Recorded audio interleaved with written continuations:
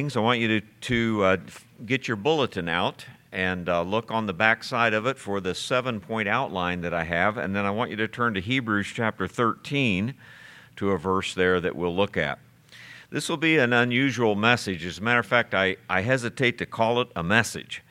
I'm going to talk to you tonight, and I'm doing this because this is kind of our last thought in our study on dispensations, which took us through the 7 dispensations. We did one each night. And then I talked last week about biblical covenants that we have in the Bible. There are minor covenants, 3 minor covenants, but 5 major covenants that God made with Israel that we often talk about: Abrahamic, the Palestinian covenant, the Davidic covenant, the New Covenant, the Mosaic covenant with Moses, and so forth. But we have disagreements among us as believers, and there are a lot of good men, believing men, that do not hold to a dispensational point of view. And that has been true as long as dispensationalism has been around. So we've had a view opposite that. It's called covenant theology. You see in the title of this. Sometimes it's called reformed. As a matter of fact, reformed theology is the older view, and then there is covenant theology. Now, basically, I'm giving an explanation about this because I think it's important that we as a church or we as people understand where they're coming from, understand our differences, but I also want to say or emphasize these are kind of in-house differences. I made a little short list of men that I have read that are covenant theologians, and I've got maybe 8 or 10, 12 here, and I've read from almost all of them. I learn from them. I quote from them. I've met some of them even. So they're good men, and I understand that. But I have grown up, being born in 1950, and have seen kind of the last half of the 20th century with really the fruit of a dispensational emphasis in our country and around the world. I think I asked in our study at one point, how many of you have grown up with a Schofield Reference Bible? As a matter of fact, you may be holding one in your hands right now. But understanding these dispensations and how the Bible is put together, I don't know about you, but it just opened the Bible up for me. I just saw how it all went together. I could handle the biblical references to not only covenants but dispensations, to the prophetic things, to all of that. It's kind of like I've used an illustration before of, when we lived in Colorado. If you live right up against the mountains, you enjoy it. You can walk up to the mountains and take a little pick and pick off rocks out of the mountains, but you don't get much of a panoramic view that way. If you go back about 10 miles, maybe 50 miles back east and turn around and look back at the mountains, then you get a panoramic view. And on a clear day, you can see, Pikes Peak 50 miles south of Denver all the way up to the Wyoming line 100 miles north of Denver. And there are all those peaks and mountains, and it's a beautiful way to look at it. And sometimes we have to look at the Bible that way. To me, that's what dispensationalism has always helped me do, is stand back and see the whole panoramic view of it and how God has been dealing with it. Also, dispensationalism made me appreciate prophecy, look forward to the rapture, look forward to the kingdom of God, and those kinds of things. It also made me evangelistic. I hope that it made you that way too. As we preached the soon coming of Christ, we preached the rapture that is imminent, could happen at any time, and we understood that we live in this age of grace, which is unique for the Church of Jesus Christ. It just did a lot for us, and probably the evangelism, the Bible colleges, the prophetic conferences, the churches that were planted throughout the 20th century, I think largely have been because of a dispensational point of view.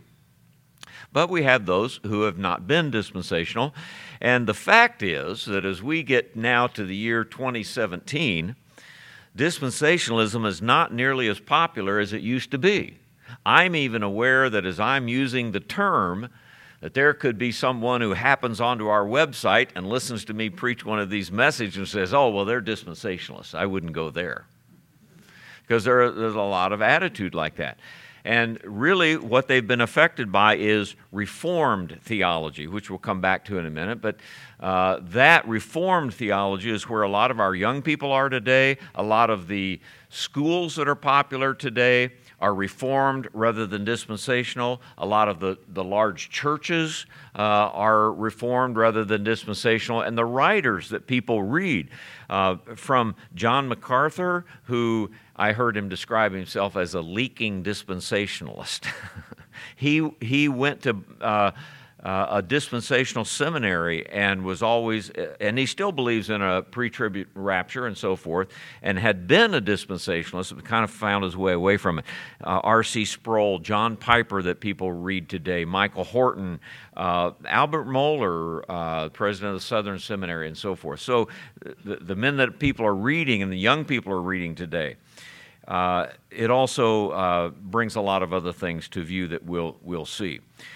The basic differences, I just made a simple 7 thoughts here that I want to talk to you about and explain this to you. And again, let me say my purpose for doing this is to just inform you, because you need to be informed as a church, and I have no other way or no other place to do it. Let me also say about Reformed versus dispensational theology. Reform is less separatistic than dispensationalism, and that's why a lot of it's more popular today. Dispensationalism is where you learned your separation from the world, and in Reformed circles, you don't nearly have that emphasis on separation. Reformed circles like to emphasize their scholarliness, and they like to kind of look down their noses sometimes at dispensationalism, probably because mostly that's where hyper-Calvinism comes from, and hyper-Calvinism has always seen itself as scholarly, quote-unquote. So also, they can be more high church, more liturgical, things like that. And less emphasis on the local church, more emphasis on para-church organizations. Have you noticed that has happened? Rather than the emphasis on local churches that exist and your involvement in local churches, you can now get involved with any group that's out there through the internet or whatever ways. And there are all kinds of organizations, Christian organizations, out there to help you, out there to let you minister with them, and gladly take your money too, and whatever. There are all kinds of parachurch organizations, so a less emphasis on a local church and more emphasis on the parachurch organizations. The basic differences, well, dispensationalism, as we have seen over the last few weeks as we've studied this, says, and I think this is true, that they emphasize a literal interpretation of Scripture. That is, we take especially the prophets literally. And we also take things like Genesis 1 literally. We believe God created the world in 7 days. Well, a lot of covenant men do too. But we take the prophecies literally. We take those kind of explanations. We believe in biblical covenants, as we studied last week, the biblical covenants, Abrahamic, Davidic, and so forth. But we also believe in dispensations. And we believe there was a dispensation of law, a dispensation of grace. There's a dispensation of the kingdom of God that is coming. Whereas in covenant theology, it gets its name, as you will see in a minute, from their view of other covenants. As a matter of fact, they believe in either 2 or 3 covenants. None of those are the ones named in the Bible. And that's where they get their name, covenant theology. We believe that the biblical covenants were made with Israel, but they believe the biblical covenants that Israel is no longer significant in God's prophetic picture, and all of those things belong to the church today. Whereas dispensationalists would be more premillennial, waiting for the coming of Christ, believing that he will reign on the earth for 1,000 years. Most Reformed and covenant theologians are amillennial. And they believe we're in the kingdom of God now. This is the kingdom of God. And this is where we live. And again, they're very Calvinistic, and their interpretation becomes more allegorical at points rather than literal. I'm trying not to overstate the case, because in dispensationalism as well as in covenant theology, you can find various degrees, of things. So people can differ among themselves. So I realize that in fine points, there can be disagreements with these things. So there are basic differences between what has been a dispensational approach to Scripture and what has been a covenant theology or Reformed theology approach to Scripture. I think I'll get to it here. So its recent history. And I point this out because if you talk about dispensationalism to somebody who's a covenant Reformed person, they will tell you, well, dispensationalism has come along late. In other words, they'll want to say it started with John Nelson Darby, who was born in 1800, lived during the 1800s, and dispensationalism is no older than Darby in the 1800s, and then Schofield at 1900. But the thing is that covenant theology is at best maybe 100 years older than that. And so it still boils down to what is biblical, right? Not what has been systematized recently. So it's not so old either. Now, reformers are called reformers because they were part of the Reformation, you understand. So from Martin Luther's day, these would be in the 1500s, John Calvin in his lifetime, but a little after that, and so forth. The reformers developed a theology that we now call Reformed theology. So when you hear of Reformed theology, it comes basically from the reformers.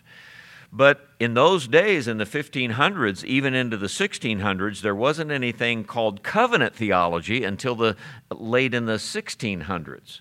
So even covenant theology doesn't go back as far as the reformers. The reformers were not necessarily covenant theologians. It was in 1647 that the Reformed people wrote the Westminster Confession, and in that Westminster Confession, this would be, of course, in England, in 1647, they enumerated two covenants, a covenant of works and a covenant of grace. You see on your list, we're going to come back to those in a minute.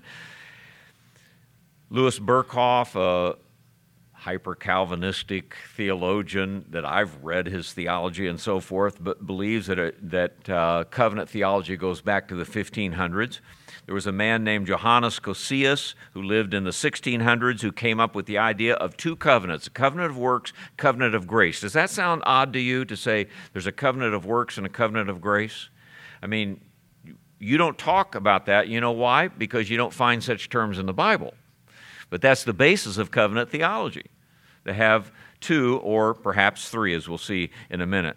Hermann Whitsius in the 1600s into the 1700s developed a systematized way of calling all of this covenant theology. Now, we should realize, too, that much of the America's founding was founded by Reformed people, not dispensational people.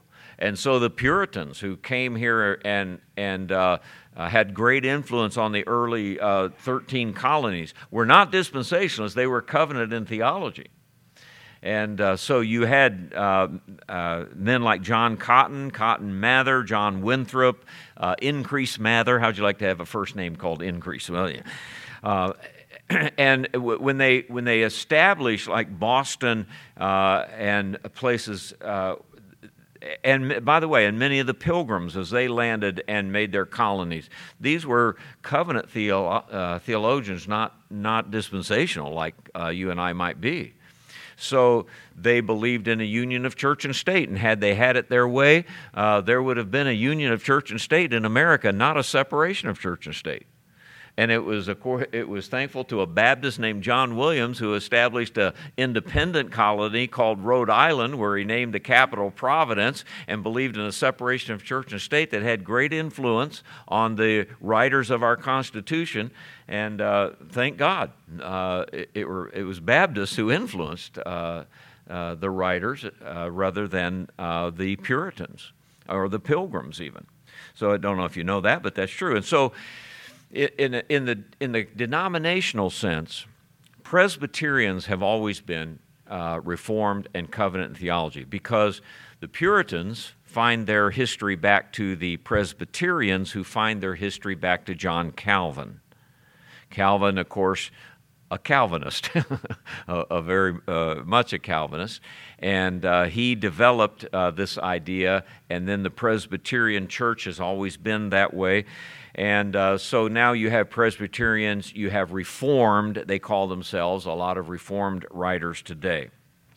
So the point of number 2 is that if there's an accusation about dispensationalism being recent, so is covenant theology. As a matter of fact, there are some very good books I've been reading recently that show that dispensationalism goes that far back and perhaps farther. Our favorite songwriter, Isaac Watts, born in the 1600s, was definitely a dispensationalist. One of the reasons I like him so much, and lived into the 1700s. So really they're about as old as far as, that doesn't mean that no one before that believed these concepts. It means that they were not systematized into an organized way of thinking and writing. So one is about as old as the other, all right? Now, to talk about what covenant theology is, you have 3 things. One is the covenant of works, secondly, the covenant of grace, thirdly, the covenant of redemption. These 3, and some people only hold to the 2, covenant of works and covenant of grace, and others hold to all 3 of those. That's what comprises what we call covenant theology. One of the interesting things about looking at that there is, if you take your Bible right now and begin thumbing through it, or take your concordance and begin looking these things up, you will never find the term covenant of works, you'll never find covenant of grace, you'll never find covenant of redemption. But if you want to talk about biblical covenants, like the Abrahamic covenant, you'll find it. The Davidic covenant, you'll find it, and so forth. So that's kind of an interesting thing. Well, so let me explain what they mean by these. And again, let me emphasize, I stop and say, because I'm looking at good people who might be scratching their heads saying, why are we talking about this tonight? And again, this is a conclusion to what we've been studying over the last couple months. But this is where church life today is going. And a lot of our young people, kids and grandkids, will be into this in their churches where they go, especially if they're the traditional Reformed denominations. Well, they believe that there was a covenant of works made in the Garden of Eden between God and Adam. Now, you and I talked about an Adamic covenant and an Edenic covenant, remember? And I called them minor covenants. And that is, well, God did speak to Adam and Eve and tell them, here's what you're supposed to do and not do.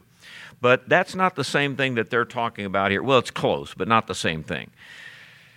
They believe that God made a covenant with Adam, and some go so far as to say in those days salvation would have been by works. Adam's salvation was whether he could do the right thing or not do the right thing. And he failed in his obedience, and therefore he lost eternal life. That covenant of works was made between God and his creation, man and the woman, and they were supposed to obey, and they didn't obey. Now, just an incidental detail, they believe then Adam became the representative head for all the rest of the race. There's a theological position called federal headship, where basically you're either elect or you're non-elect, and one of the reasons is that you were either elect in Adam or not. He's the representative head for everyone else. Incidental. But they believe that God made a covenant of works with Adam in the garden. Adam failed and lost. And so once the covenant of works was broken and failed, now what is God going to do? Well, at that point, they believe that God made a second covenant with all of human beings called the covenant of grace. Now, so they believe grace began at the fall, all the way back to Adam and Eve, not at Pentecost or not with the Gospels, but all the way back to Adam and Eve. We've been under grace. under the covenant of grace. They don't call it a dispensation necessarily, they call it a covenant. And since Adam failed, God made a covenant. Now, this is where their hyper-Calvinism comes in. They believe that God made a covenant with the elect to save them all by grace. He did not make this covenant with the non-elect. Now, they'll have some difference among themselves over that fine point, but basically, as God makes a covenant of grace, He's deciding to save those He's already determined to save and not save the rest. Okay? So that this covenant of grace began there. Now, some that only hold the two covenants, not three, because there's a third one here called the covenant of redemption. If you only hold to the first two, then the covenant of grace, they push back into eternity past and say God really had it in His mind. He knew Adam would fail, and He'd already determined who He would save afterwards and who He would not, and He made this covenant with the elect before the foundation of the world. But that's usually called the covenant of redemption. An interesting little thing is that the reason why the Reformers continued infant baptism, whereas our forefathers, our Baptist forefathers, never practiced infant baptism and left that immediately, but the Reformed people did, is because that was their way of designating that your children are also children of the elect. And so in America, that was called the halfway covenant. A halfway covenant was that in hyper-Calvinistic churches and in Reformed churches, these denominations baptized babies. Now, they didn't believe that like the Catholics do, that infant baptism was saving them. But they believed that infant baptism was marking them as elect, because they were offering to be baptized by elect parents. So if you bring your children up in church and you offer them for baptism as an infant, then they will no doubt be elect also. And so there was this halfway covenant. And they've argued even among themselves over the validity to that. And there are some Reformed writers today leaving that idea of infant baptism because they just can't defend infant baptism in the Scripture. Now, some people go a third step and say that there was a covenant of redemption, and that is that before the covenant of grace was established at the fall of Adam and Eve, go way back into eternity past, go way back before God created anything. And way back in eternity past, a covenant was made between the Father and the Son, God the Father and God the Son. And the covenant was that since He would create the world and the world would fall into sin, God made a covenant that the Son would be willing to die for the sins of human beings, and in response to that, God would give the Son all of the elect who He would save because of the death of the Son. And so there was a covenant of redemption made between the Father and the Son in eternity past. Now, I had you turn to Hebrews 13 because you have a statement in verse 20 called the everlasting covenant. And many times they use this designation as their source for the covenant of redemption. Now the God of peace that brought again from the dead our Lord Jesus Christ, that great shepherd of the sheep, through the blood of the everlasting covenant, make you perfect unto every good work to do His will, working in you that which is well-pleasing in His sight. Well, what is the everlasting covenant? And covenant theologians like to say that's the covenant of redemption. But notice, it doesn't say that, does it? As a matter of fact, if you have a reference Bible, probably it goes back to somewhere in Jeremiah, maybe Jeremiah 32:40, where the new covenant is called an everlasting covenant. And I think that's exactly what it does refer to, that everlasting covenant as Jeremiah designated the new covenant. But they take it to be the covenant of redemption between the Father and the Son. So, what you have as the basis for what's called covenant theology is a 2 or 3 covenant system. And they would say that all of biblical history from Adam and Eve all the way through to the very end when there's a new heaven and a new earth, everyone lives under the covenant of grace. Now, what do they do with the biblical covenants? Well, the biblical covenants then, they say, well, let me get to that in just a minute. Let me take your thoughts into my next point there, which is called unique characteristics. So about this study then of covenant theology, we understand, number one, there are no such covenants named in the Bible. I think that's a valid criticism of that system, and it ought to strike you as valid, that if there's a covenant of works, a covenant of grace, and if there is a covenant of redemption, where are they in the Bible? Give me some designation for them, and you don't find them. What they say is there has to be such a thing, or we couldn't have an earth like we have it. There has to be these covenants, or we wouldn't see God doing what He's doing. Secondly, they are built on eternal decrees. As I said, this is usually very hyper-Calvinism, and you may not be into this, I understand, but hyper-Calvinism, I'm not talking, there are a lot of Baptists and dispensationalists who are Calvinists, all right? So don't just make all black and white here. But hyper-Calvinism, very few people are. But they would believe that everything was determined by God's eternal decree, not only who would be saved, but everything you would ever do in your life, and really there is no such thing as free will. You don't have the freedom to do things like this. And so it's built on eternal decrees. By the way, it's called in theology, if you pick up a book that's called Dogmatic Theology, the word dogma is the word decree. And they get the idea of dogmatic. We think of it, that must be very harsh to be dogmatic. No, it just means built on the decrees of God, a dogmatic theology. Also then, what do they do with the biblical covenants? They believe that the biblical covenants are phases of the covenant of grace. So since we've had one covenant of grace since Adam and Eve and will to the end of time, well, what about the Abrahamic covenant? What about the Davidic covenant and the new covenant and things like this? These are simply phases, or some call them applications of the covenant of grace. You see how they're placing they're placing a scenario on top of the Bible and then letting the biblical language sift up through their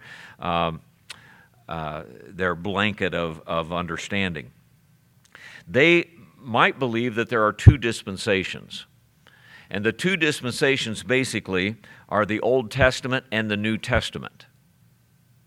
And you understand that we use the word testament, but you find in your English translation, especially like in the book of Hebrews 8, 9, and 10, that the word covenant is the word testament. You understand that, right? And you've seen that in your Bible, in the notes and so forth. When you see the word covenant or you see the word testament in the Bible, in your English, it comes from the same Greek word. So where do we get the idea of New and Old Testament? Well, we use it, and it's fine with us to understand, kind of the difference between law and grace. You and I, as dispensationalists, would talk about Old Testament and New Testament in the sense of the Old Testament was what was under Mosaic law, goes all the way back to the first chapters of Exodus. And everything after the death and resurrection of Christ is New Testament.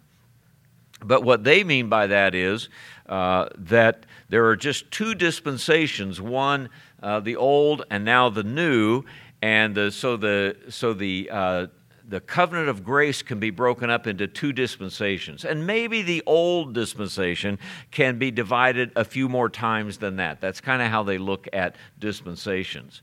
It's still to them one covenant of grace. Almost always, covenant theologians are amillennial. Not always, but almost always. So one of the things that when you're reading these guys and they're writing and seems odd to you is that they're not going to talk about the coming of Jesus Christ. They're not going to talk about the rapture. They're not even going to talk about the tribulation period, not in the sense that we understand 7 years of tribulation coming. And they're not going to talk about Jesus Christ reigning on the earth. Jesus Christ reigns right now. You are in the kingdom of God, according to them. And so that is amillennialism. I would say that a lot of our songbook is written by amillennial covenant theologians. And we talk about, being in the kingdom of God now and bringing people into the kingdom. We get that terminology from covenant theology. So they are almost always amillennial. Many times they combined church and state. And the reason they did this is because if this is the kingdom of God and Jesus is reigning, then the government of a country is supposed to enforce the religious laws. Or if we went back to the Puritans in New England, think of the 10 Commandments. You have two halves of the 10 Commandments. And the first half of the 10 Commandments is the first 4 is your relationship with God. You'll have no other gods before me, and you will worship Him alone, and no idolatry and so forth. The second half of the 10 Commandments is your relationship to human beings and how you act among other human beings. So they simply believe that both of these have to be enforced today. The church teaches the second half, one half the first half, your relationship with God, and the state enforces the second half, your relationship with human beings. And so even in those days, Sabbath keeping, which, by the way, most covenant theologians called Sunday, not Saturday. They had a Sunday Sabbath in the New Testament. And it was enforced by the government. So even in Puritan New England, you had no choice about going to church. You went. And if you didn't go to church, the government stepped in and enforced that to you. Roger Williams, as a Baptist, came along and said, no, government should enforce the second half of the 10 Commandments, that is stealing and murdering and things like that, but no one can enforce to you the first half of the 10 Commandments, and that is your relationship to God. That has to be between you and God. And it was because of that Baptistic way of thinking that Rhode Island was founded, and therefore a separation of church and state, and people flocked to that colony because of this, so that they could worship according to their own conscience and not have the government telling you must worship this way. And had the Puritans and the Pilgrims had their way, that's the way it would have been in the United States. So there often was a union of church and state.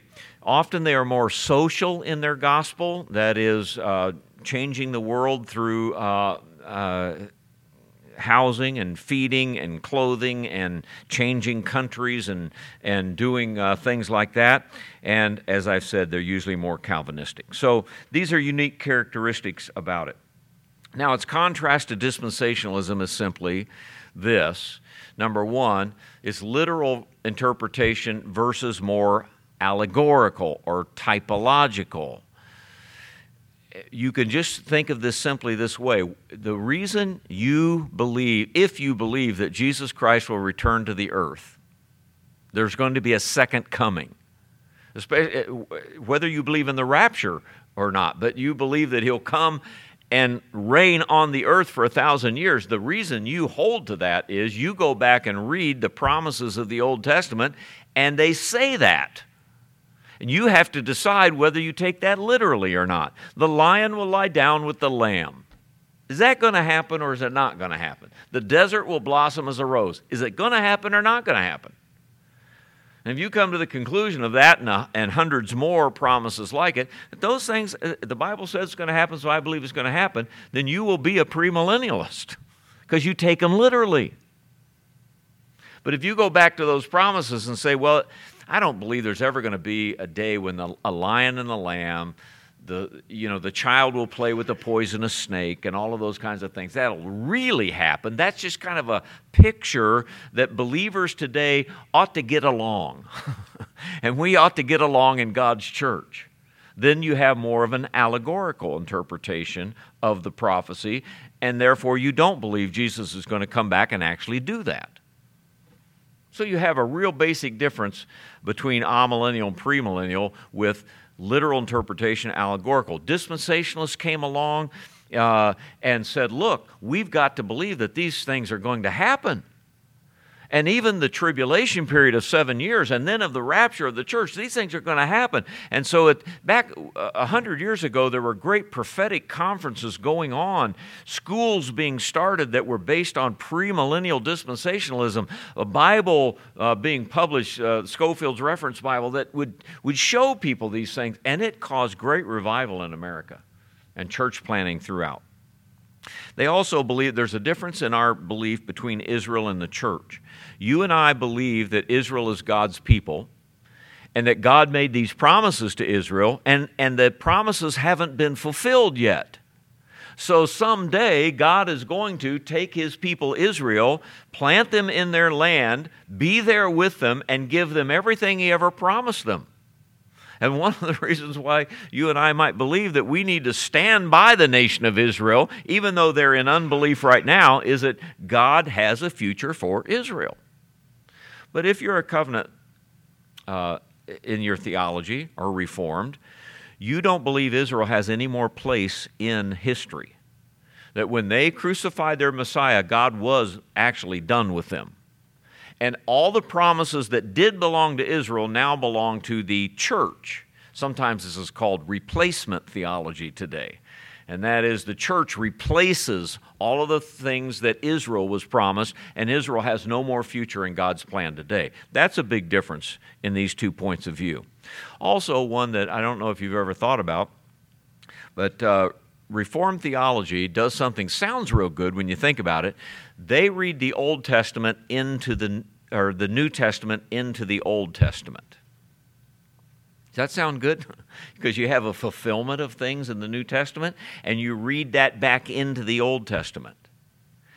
But dispensationalists generally believe that you have to read the Old Testament into the New Testament. Now that may sound odd, but what I've just explained to you about prophecy is the result of that. In other words, did God make a promise to David about David's throne in Jerusalem? If we think He really did, and that has to happen, you're taking that Old Testament promise, bringing it over into the New Testament, saying, this is still good today, even in the New Testament.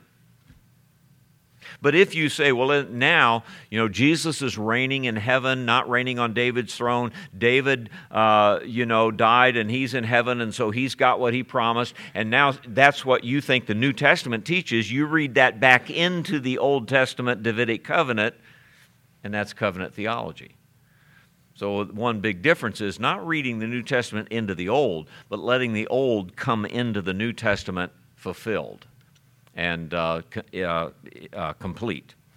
All right? Then also, as I've said, covenant theologians are mostly amillennial. Dispensation is mostly premillennial. These things are represented by major denominations, by the way. Like I said, Presbyterians have always been more amillennial, more covenant in their theology. Baptists have been a little of both, but Baptists, especially since the organization of dispensationalism, have been more dispensational, premillennial, and so forth. Especially schools where you choose to send your kids may or may not be dispensational, may or may not be Reformed or covenant. That's going to make a big difference in their future. One thing that is happening today in the dropping of denominational titles, which I have been against from the beginning, is that denominational titles, among other things that are good about them, one of the things that happens when you drop those titles is now you don't know what that church believes. And so now they may be dispensational, they may be covenant.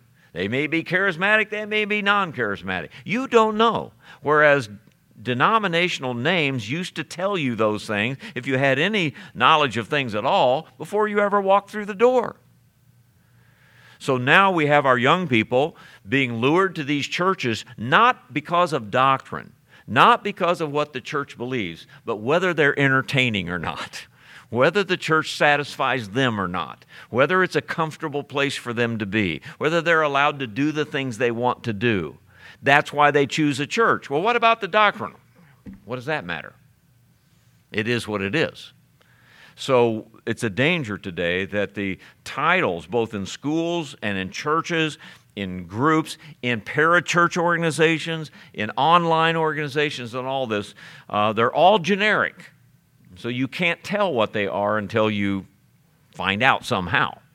To me, that's always been kind of a cultic thing, isn't it? You know, the cults come to your door, they knock on your door, and they don't want to tell you where they're from. And they want to lure you into their Bible study and get you grounded, and then they will tell you they're Jehovah's Witnesses. Then they'll tell you they're Mormons or something, but they don't want to tell you that up front because they want to pull you in. They know you wouldn't go if you knew that up front.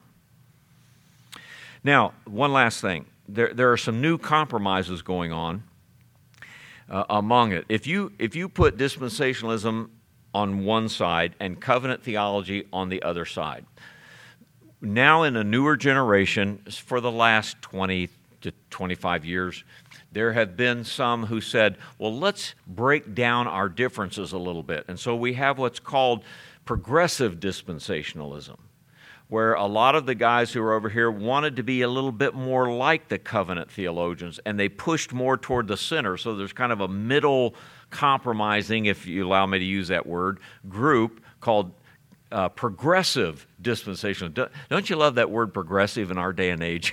You know, everything from politics on, is progressive. But churches are that way. There's theology that way.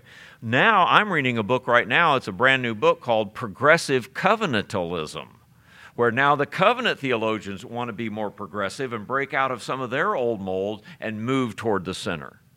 And so there's always been that kind of move toward let's blend it all together and lose our differences and so forth. Well, one thing to be said there is we're all brethren. Covenant theologians, there have been some great theologians, great speakers, great pastors, and so forth, and I've read a lot of them and love them. But there's a place where you just have to say, but that's not what I believe. And not what I want my church to believe if I'm part of that church. I want it taught a different way. And so that's kind of where we are. I am what you'd call a traditional dispensationalist, simply meaning I'm not a progressive dispensationalist. I'm what dispensationalism has been in its history. I think dispensationalism is honoring to the Scripture. It's honoring to Israel and the church. It's honoring to prophetic truth. And it is honoring to Christian history about what Christians really have believed. And I hope that you are too. So I know this has not been a typical Sunday night sermon, but I think it was necessary to do this little history lesson at the close of our study on dispensationalism and covenants. All right, stand with me if you will. And I know that you took good notes and have all that written down. And if not, go online and listen again. Let's pray. Father, thank you as we remind ourselves of these things, and as we as a local church try to reinforce and understand what we believe. I thank you, Father, that we can try to do this.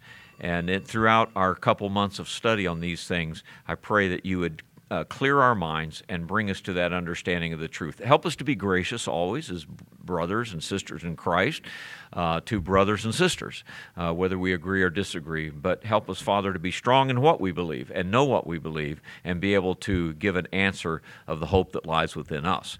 So, Father, bless now as we sing a song and as we think about these things. May you be honored and glorified by it in Jesus' name. Amen. All right, John.